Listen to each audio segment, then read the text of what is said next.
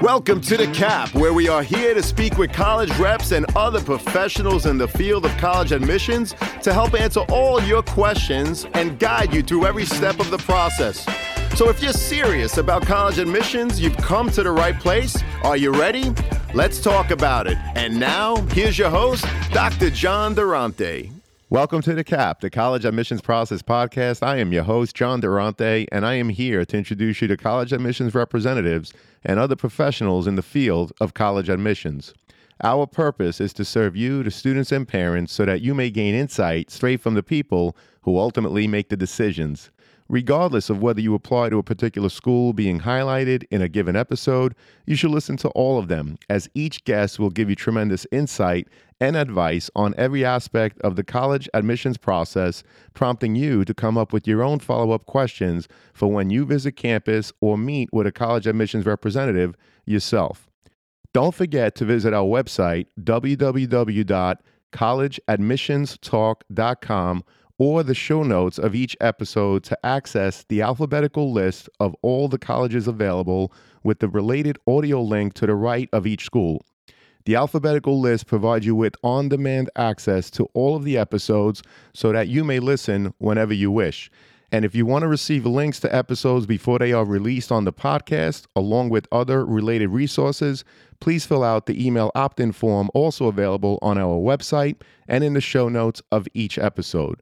Lastly, please email me with any questions or comments at collegeadmissionstalk@gmail.com. So are you ready? Let's talk about it. Welcome to The Cap, the College Admissions Process Podcast. I am your host, John Durante, and it gives me great pleasure to introduce to you today Dr. Rick Barth, who's the Director of Undergraduate Admissions at Clemson University. Dr. Barth, thank you so much for being here today. How are you? I'm doing great, John. It's my pleasure to be here, and I appreciate the invitation. It is our honor and pleasure as well. So let's get right to it, Dr. Barth. What can you tell us about Clemson University that makes it so appealing for so many students to want to apply and ultimately attend? You know, John, I think initially it's the Clemson brand that brings students to inquire, to learn more about Clemson. And of course, while athletics and the social aspect of the Clemson experience is part of that brand, it's also an academic brand that's grown very quickly over the last several years, and a brand that's promoted all across the country by our alumni who are very active in working with us. And once students start looking at Clemson and specifically coming to visit campus, they start to get a sense for the Clemson experience and, you know, the realness of the Clemson family concept. And I know every university says that, but I do feel like that's a real concept at Clemson. Prospective students being on campus see that our students are happy. They feel the energy on campus. They learn about the success of our graduates. And they want that for themselves. And while we have many programs that have premier academic reputations, I think what's unique about Clemson is that although we admit by major, our colleges challenge their students to explore all areas of their academic interest within the college. So it's more like the philosophy of don't tell me what you want to major in, tell me what you want to do. And that concept I've not seen anywhere else. I've seen that the president, University of Alabama, Huntsville, Chuck Carr, always asks students that. I've seen him at recruiting events, but Clemson's the first institution I've really seen to institutionalize that concept. For example, in our College of Engineering, all engineering students start with a general engineering curriculum. Their first year, they decide what's the fit for them among the 10 engineering majors. They work with the faculty, with the academic advisors. They learn about the type of research they'll do in each major and the possible careers for each major. College of Business has a very similar program that their students complete before selecting a specific business major. This really allows the students to get a better understanding of how each major will allow them to reach their career goals. And you see these type of programs specifically designed to help first-year students throughout all of our colleges, so our faculty really engage our students very early. There's a true effort to get them to understand all aspects of their academic program from the very beginning of their first year. And I've worked at, 8, 9 different universities, and it's the first time I've really seen this concept done as well as we do it at Clemson. Between the support in the colleges, the campus-wide support services for all students, and our engaged and caring alumni, you see what is meant when you hear the students talk about the Clemson family concept. And for me, the proof of that is that our students stay and graduate. Our 4-year graduation rate's over 65%. Our 5-year graduation rate's around 84%. And our 6-year graduation rate is, bumping up against 90%. So as our students stay, persist, and graduate, they go back to their communities, they promote the university, and I think that's been a big part of what's really driven our application growth over the last couple of years. Well, Dr. Barth, the Clemson brand and the family concept are certainly real things. In addition to all of the data that you shared, I want to share one more statistic. 93% of your freshman class returned. So your retention rate is 93%, which is truly astonishing and a testament to the great work that you do in your Office of Undergraduate Admissions, but also the great work that the Clemson family does to make sure that your students are happy and want to continue to be at Clemson once they're on your campus. So congratulations on that, Dr. Barth. Well, thank you, John. And thank you for doing your research. I appreciate it. And Dr. Barth, can you walk us through the overall admissions process at Clemson? Many students and their parents want to know what happens once they hit that submit button. So any insight that you can share, such as whether you evaluate by high school or by region, would be greatly appreciated. Well, John, once a student applications file is complete, we have a couple levels of review. The first review is done by the associate deans and the admissions counselors, as well as by some individuals that have been readers for the university for a number of years that are hired specifically for that purpose at the time we need them. And this initial review is to make sure that there are no errors in the student's application file within our system. And if we have the student's transcripts, we'll cross-reference their self-reported grades and their class rank with their transcripts. If they're at a non-ranking school, we create rankings based on the school's profile. So we look at that to make sure it looks accurate based on the student's GPA. And part of our selection index includes the GPA, class rank, and test scores. So if the students are not test optional, we also review for the test, of course. If they are test optional, there's a little bit more weight put on the class rank. And so that goes into our selection index. And then we just kind of review that to make sure that everything looks right as far as the numbers we're seeing. And while the purpose of this initial review is to make sure the files are accurate and get them moved to committee review, it also provides the opportunity for the initial reviewer to make comments and even make a recommendation for an admission decision at that point if they so choose. So if a student's GPA or rank is slightly below what is competitive, the reviewer can make comments supporting the student based on factors such as the student's activities, the student's personal statement, recommendations if we have them, et cetera.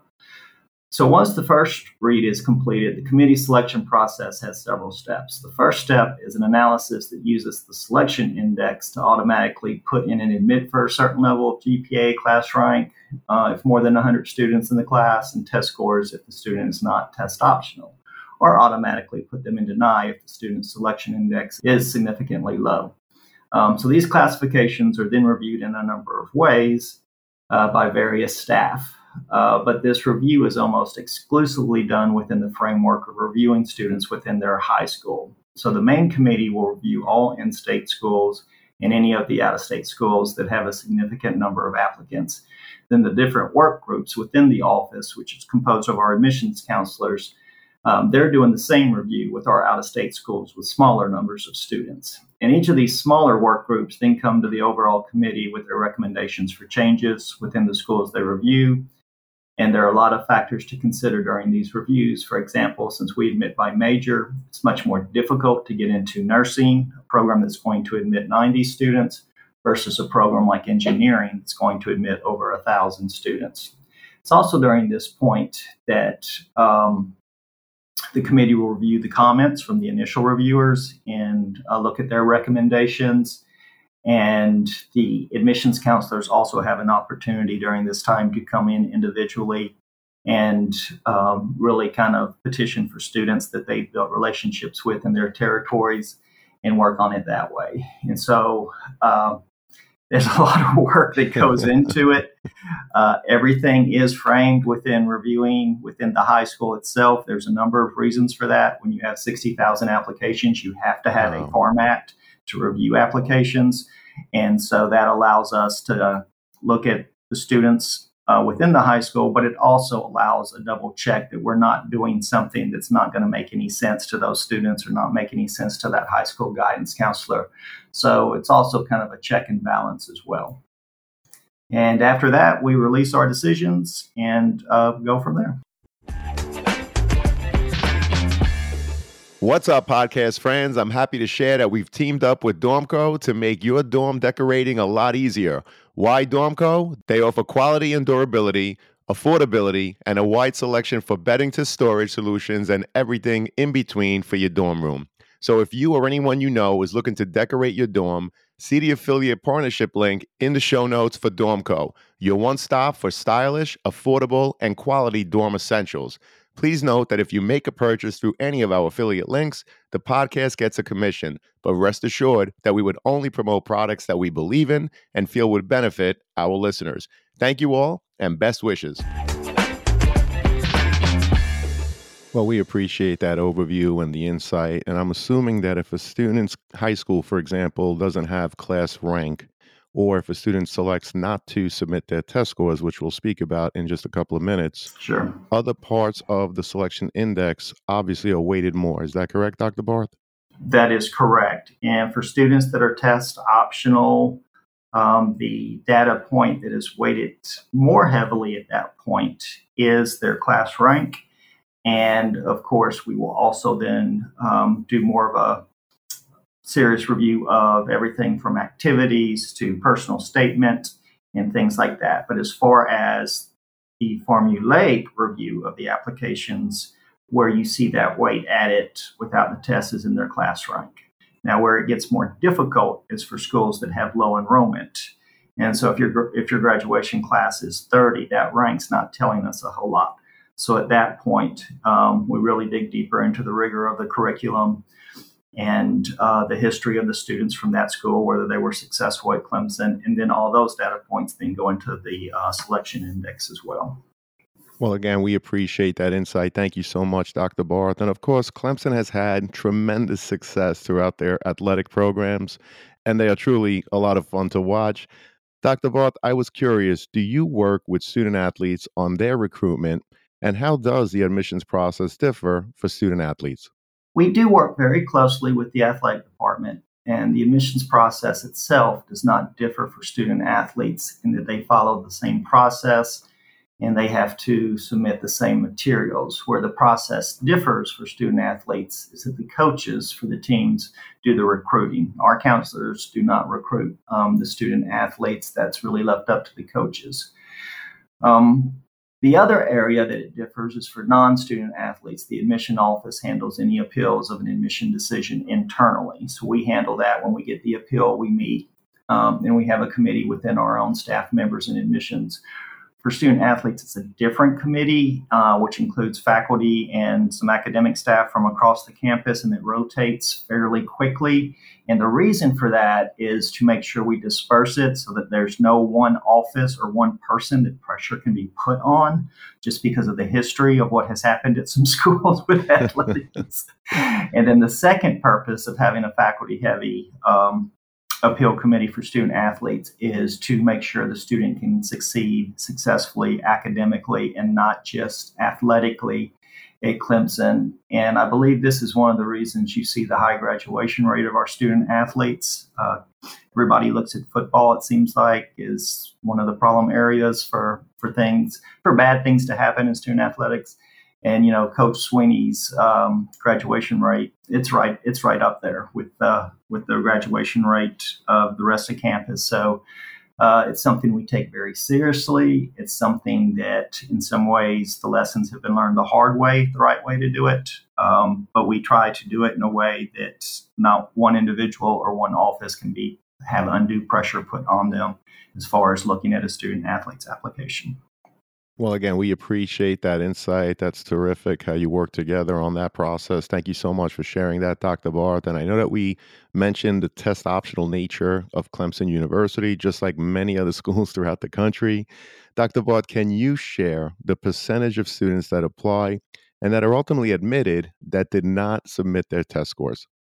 Done for our early action period, we had right under 40% of the students apply test optional, and right at 30% of our admits for early action were test optional applicants. But while I know students and families will interpret this to mean it's more difficult to be admitted test optional, that is truly a misinterpretation of the data. For example, for Clemson, the early action, if you compare the population of students that applied test optional with the population that submitted their test scores, you'll see that the average GPAs, class ranks, number of honors, and AP courses is slightly lower, not significantly, but slightly lower. So the fact that the students were test optional is not necessarily the reason for the difference. There's many data points that go into that. And on the other side of that is the fact that when a student is test optional, their class rank is weighted heavier in the selection index. Thus, an out-of-state student in the top 5% of their class is going to most likely be admitted unless it is just a ridiculously competitive major like nursing.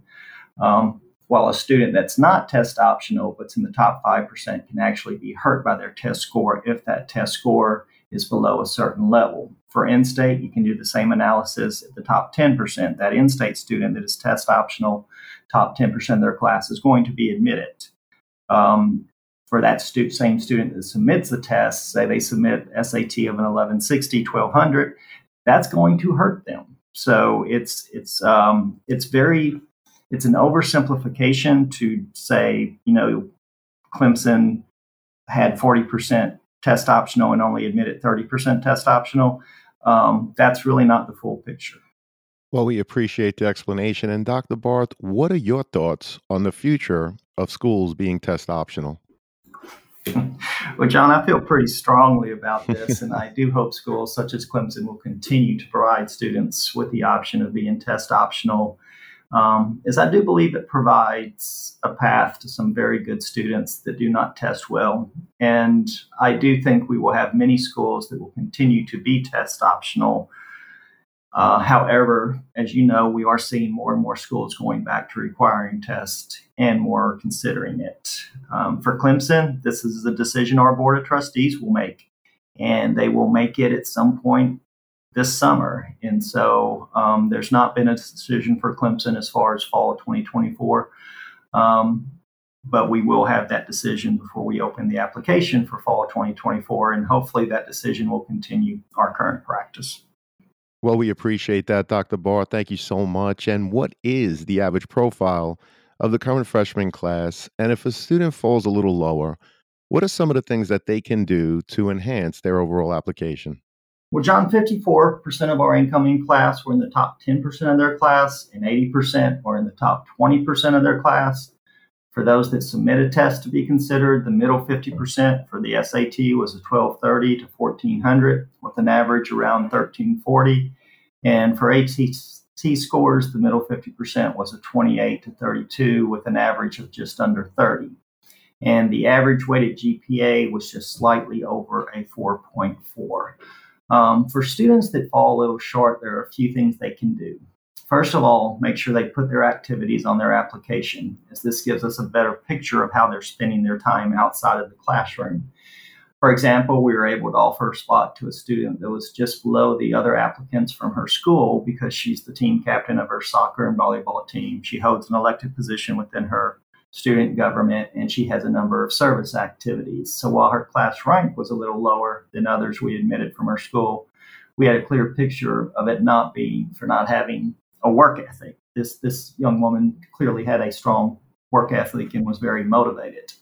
Related to this, if a student has had a semester or year where their grades make a noticeable drop, they need to address that in their personal statement. For example, this past week, we were reviewing a file where the student had all A's, only one B, her 9th and 10th grade. Then for her junior year, she only had one A, and the rest were B's and C's. She did not address that in her personal statement. Her personal statement was actually very good, but it was a missed opportunity on her part to explain why her grades had dropped significantly during her junior year. And at Clemson, we have 3 pathways to being admitted. There's the fall admit that everyone is familiar with, but we also have what's called a summer start program that allows us to admit a population of students just below the fall admits. And on the Clemson specific questions on the applications, it will ask if the student is open to starting in the summer. If a student marks yes to this question, and the committee is reviewing them and feels like they are just below a fall admit, marking yes to this question definitely helps them qualify for summer start. It's also helpful for a student to communicate with their admissions counselor um, for their state and to show that counselor that they are truly interested and committed to coming to Clemson. And, with the letter of continued interest type of communications, whether it's an email, card, letter, a lot of times a student will send that to me as director or to the president. And that's not, just being honest, John, that's not helping them because it's the recruiters in their territories that they need to be building that relationship with. And it's that recruiter, that counselor that's going to come in, as we discussed earlier, and fight for that student in committee review. So also make sure they know who their recruiter is and communicate with that person. I don't mean to be ugly about that, but there's no way for me to know 60,000 applicants and the president does not get involved in the selection process. And finally, make sure that they apply early action. It's not to say that it's easier to be admitted early action. It's just it's going to give that applicant's file is going to, if they get moved forward to regular decision, they're going to be reviewed again. So it gives the committee 2 shots to review their file and discuss that applicant. So I would definitely try to apply early action if their credentials are slightly lower than what our averages look like. Well, Dr. Barth, thank you so much for that tremendous insight and great advice. First of all, if you need to send a letter of continued interest, to send it not to you or the president of the university, but to the regional representative, which I'm sure is very simple to find on your website. Yes, on the website, correct. But I also appreciate you talking about the summer program. So if there is a student out there that's a little lower than your mid-50, if they are willing to start in the summer, that may help them. So that's something students and parents that you should be looking out for. But also, I appreciate when you were talking about the activity sheets in general. You mentioned a student who had an elected position. She listed a lot of service activities. So anything that you could put on an activity sheet, students, that really shows off your work ethic is tremendous and very important in the Clemson University admissions process. And also, if there should be a dip, take the opportunity to explain it. If there's a reason why you may have dipped a little bit in junior year, explain it. Take that opportunity. Correct, Dr. Barth? Correct, John. That's absolutely correct. Well, we appreciate that again. And what percentage of your students are from out of state? And does the application process differ in any way for in-state or out-of-state students?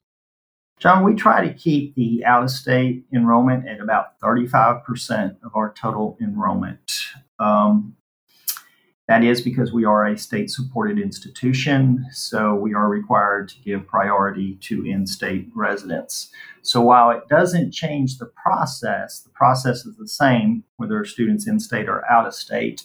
It does mean that getting admitted is more competitive for the out-of-state students compared to the in-state student.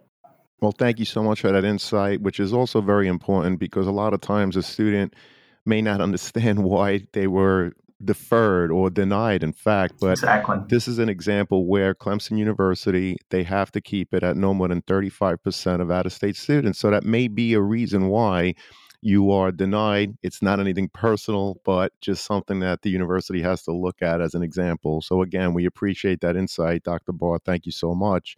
And of course, visiting campus, if at all possible, is an important part of the overall admissions process. So if a student and their families are able to come to campus, what are some questions they should be asking to help them determine whether or not Clemson University is in fact the right fit for them? John, you bring up an excellent point. And when we do our admitted student surveys, the number one factor that impacted their decision to apply, especially for our out-of-state students, was taking the campus tour.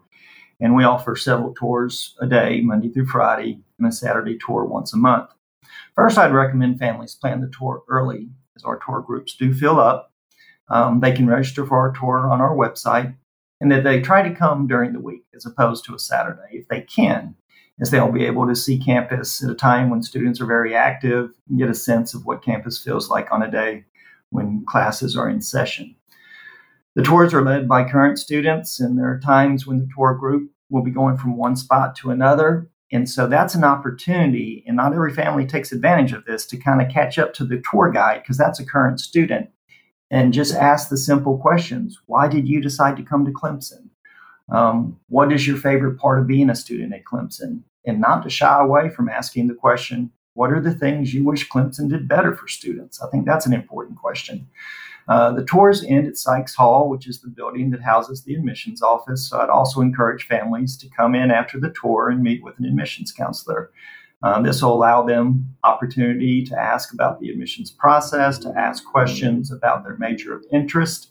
And since we admit to major, talk to the counselor about the competitiveness of the majors that they may be interested in. If they're on campus during a weekday, I'd spend time walking campus outside of the tour. Once the tour is over, just go out on their own, walk campus, get a feel for whether the student is comfortable being on campus. And they will see our current students everywhere. They'll see them walking between classes. They'll see them going into the dining facilities. In some cases, students sitting outside studying or talking. And that gives them the opportunity, if they are comfortable to do so, to approach that student and start asking them questions. Not everyone is comfortable doing that, and I understand that. But I think our families will find that most of our students, if not all of them, are very open to being approached this way and having that conversation. And so that's kind of the way I would direct that families as they tour. Well, thank you so much for providing great sample questions to ask when on that tour. We really appreciate it. And Dr. Barth, I want to dig just a little bit deeper into your overall admissions process. Do you use the student's high school GPA as indicated on their transcript, or do you recalculate the GPA using your own calculations? And if so, what do you look for from a student's academic record, and how do you evaluate it? Well, John, for the decision process, we use student self-reported grades, and we do this in two ways. The first is we require the students to submit the SHRAR, which stands for the Self-Reported Academic Record. I know there are a number of our high school guidance counseling communities that do not like the SHRAR, and I understand that. I personally understand that. But when you get 60,000 applications, there's really no way to handle that without using the self-reported grades. And the students also report their weighted GPA on the application itself. So to answer your question directly, we are using the GPA indicated on their transcript. In our first level review of their application file, the reviewers attempt to make sure everything looks accurate. So in the most cases, we have the student's transcript as we're doing the evaluation. So it's a very quick cross-reference to make sure the self-reported grades match the transcript. Rarely do we find a student that has put down incorrect information. And on the rare cases that we have, I don't think it was necessarily on purpose. So the process from a validity standpoint works better than I think a lot of people know, that students are, very honest in the way they self-report their grades. We also highly advise that they have an official copy of their transcript to make the process much easier and accurate for them as well. Then part of the committee review is looking at the rigor of the student's coursework, and depending on the intended major, how did they do in certain courses. The easy example, of course, is engineering. We're looking at engineering students. We're going to look very closely at their math courses and see how close they are to Calculus 1 and the grades they have made in the courses leading up to that. And, Calculus 1 is really the number one indicator of student success as far as engineering. So that's a very simple example for a major that's very easy to talk about. But that's kind of how we use the self-reported grades and then dig into specific courses as far as their intended major.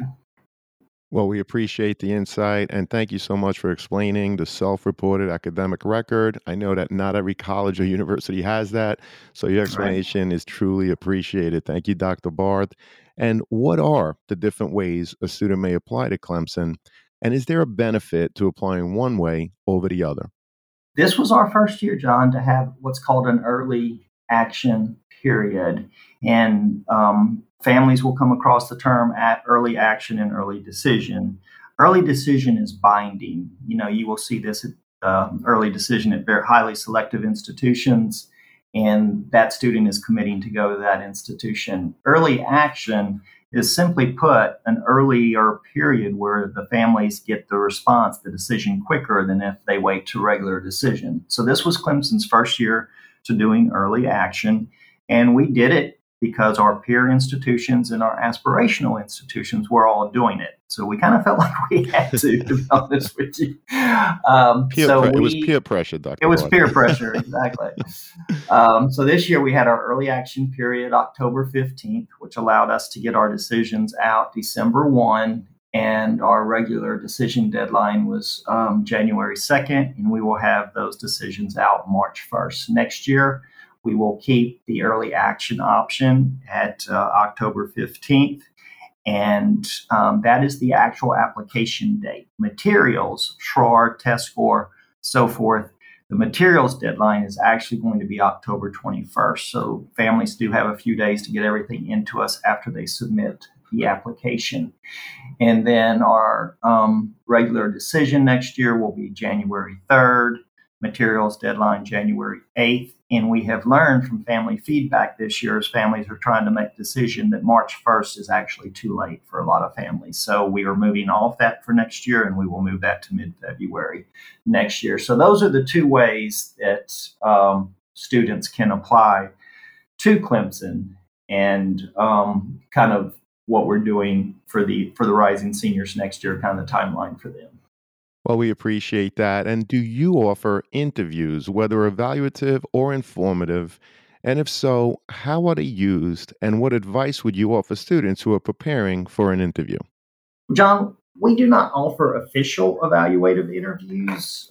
We are in several schools visiting after the early action period, and I have personally met with students that were moved forward to regular decision if they requested to do so during my visit, as has some of the admissions counselors. In these cases, I'd encourage students to be prepared to discuss their interest in Clemson, and if their area of weakness is clear, such as students, their GPA, be willing to talk to us about that, and the challenges they faced, and their plan for improving that. If the students apply to a major that makes sense to show their work in the form of a portfolio, don't be shy. When we're in the school after early action's released, make sure you ask to meet with the representative and give them that portfolio. I did that. I was in a school in North Atlanta early January, and the director of college counseling said, 3 of the students that you guys moved to their decision would like to meet with you. And I said, great. So while that was not an officially evaluative interview, I did talk with all 3 students. One of the students, she brought me her portfolio, and I was able to present it to the committee last week. And it, since we haven't released, I've probably already given out too much information identifying how someone could identify this person. Just suffice it to say, it helped her through the committee review for me to have her work with me and show it to the committee. So, while we don't necessarily have formalized interview processes, we are in the schools after those decisions are released. So I encourage students to make an appointment with the reps and just talk to them about their interest in Clemson. If they know where they are weak, talk to the rep about why that has happened and their plan to correct that. Well, that's great advice, and thank you so much for sharing that, Dr. Barth. And of course, the teacher's letter of recommendation, obviously another part of the overall application. Dr. Barth, what are you looking for when reading a teacher's letter of recommendation? John, let me start by being clear that Clemson does not require a letter of recommendation for regular admission, but we do require it if the student is applying to the honors program, and therefore most of our students do submit a letter of recommendation from a teacher and a high school counselor. That is our requirement for honors. And what we are looking for is a letter from a teacher that actually knows the student, as silly as that sounds. I cannot tell you how many letters we receive a year from a teacher or counselor that starts off with something like, well, I don't teach Joe. I do know he was quite successful in basketball and his math teachers really like him. Okay, that doesn't help Joe any.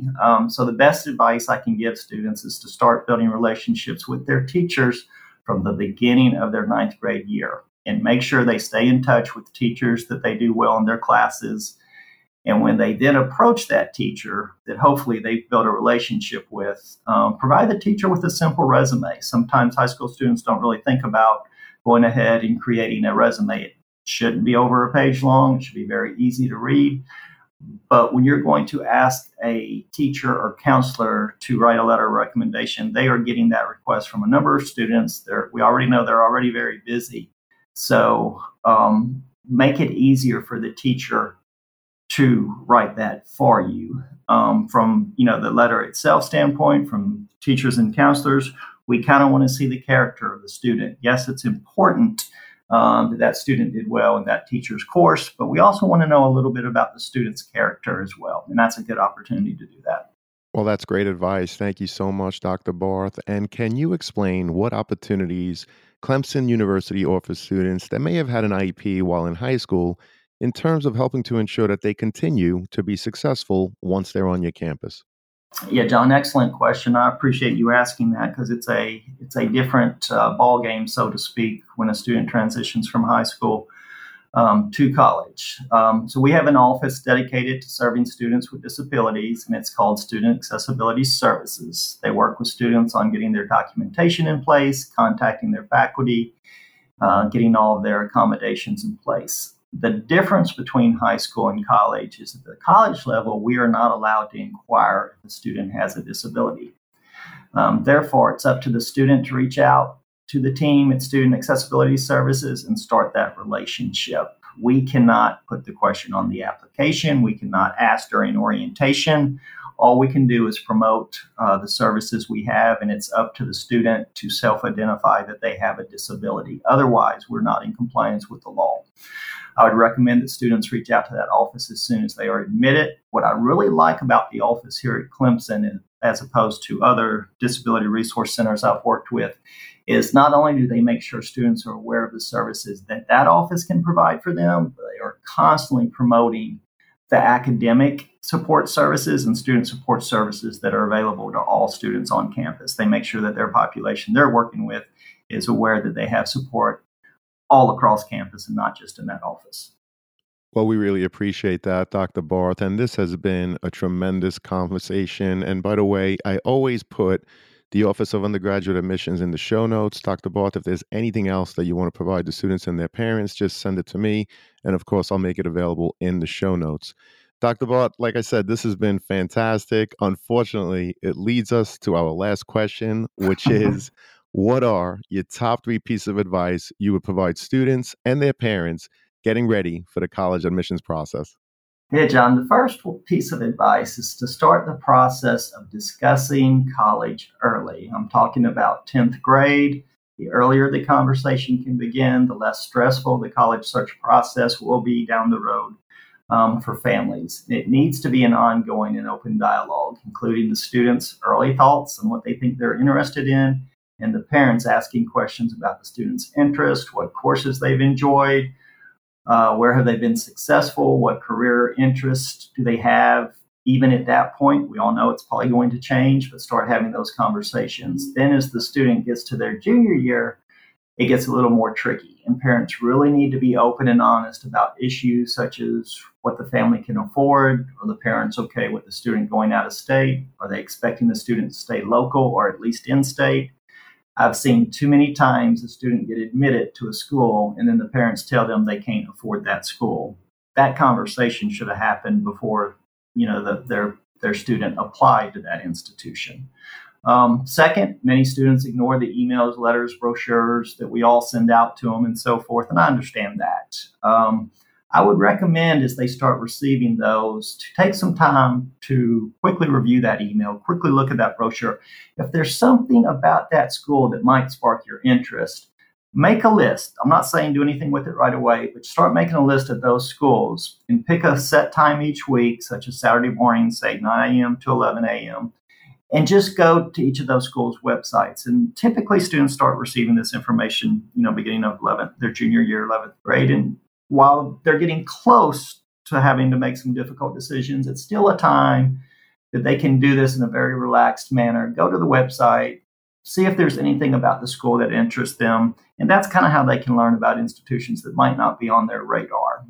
And then third is once a student has their selection down to the colleges they feel they want to attend, reach out to the admissions counselor for their territory and start building that relationship early. We talked about that earlier in the podcast, but it is critically important. And the reason for that is it will help the student when they are then deciding where to attend because they already have built that relationship with the university admissions counselor, recruiter, whatever term the school has for that person. And then they can ask questions about the likelihood of them getting a scholarship and things that are going to be very important in the family making that decision. So those would be my kind of looking from the 30,000 foot level, those would be my 3 pieces of advice. Well, those are tremendous pieces of advice, Dr. Barth. I really appreciate your time and your insight today. Thank you so much. And I'm so happy as I know that this is going to help so many students and their parents as they navigate through the process. I really hope to have you again, Dr. Barth. This was awesome. Thanks, John. Anytime, be glad to. All right. Thank you. Take care. Take care.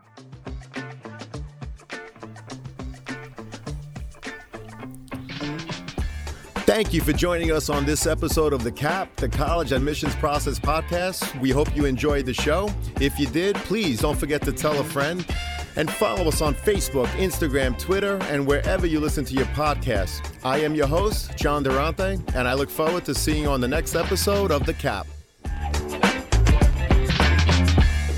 What's up, podcast friends? I'm happy to announce that we've teamed up with some fantastic affiliate partners to further enhance your overall college journey. So do you or someone you know needs stylish dorm decor, trendy college apparel, or top-notch test prep? Whether it's creating a cozy home away from home, flaunting the latest in college apparel, or securing top-notch test prep help, we've got you covered. Check out our affiliate links in the show notes within each of these categories, which we believe will help you, our listeners. Please note that if you make a purchase through any of our affiliate links, the podcast does get a small commission. But rest assured that we would only promote products that we believe in and feel would benefit you, our listeners. So check out the links in the show notes and share with anyone you think may benefit. Thank you all and best wishes.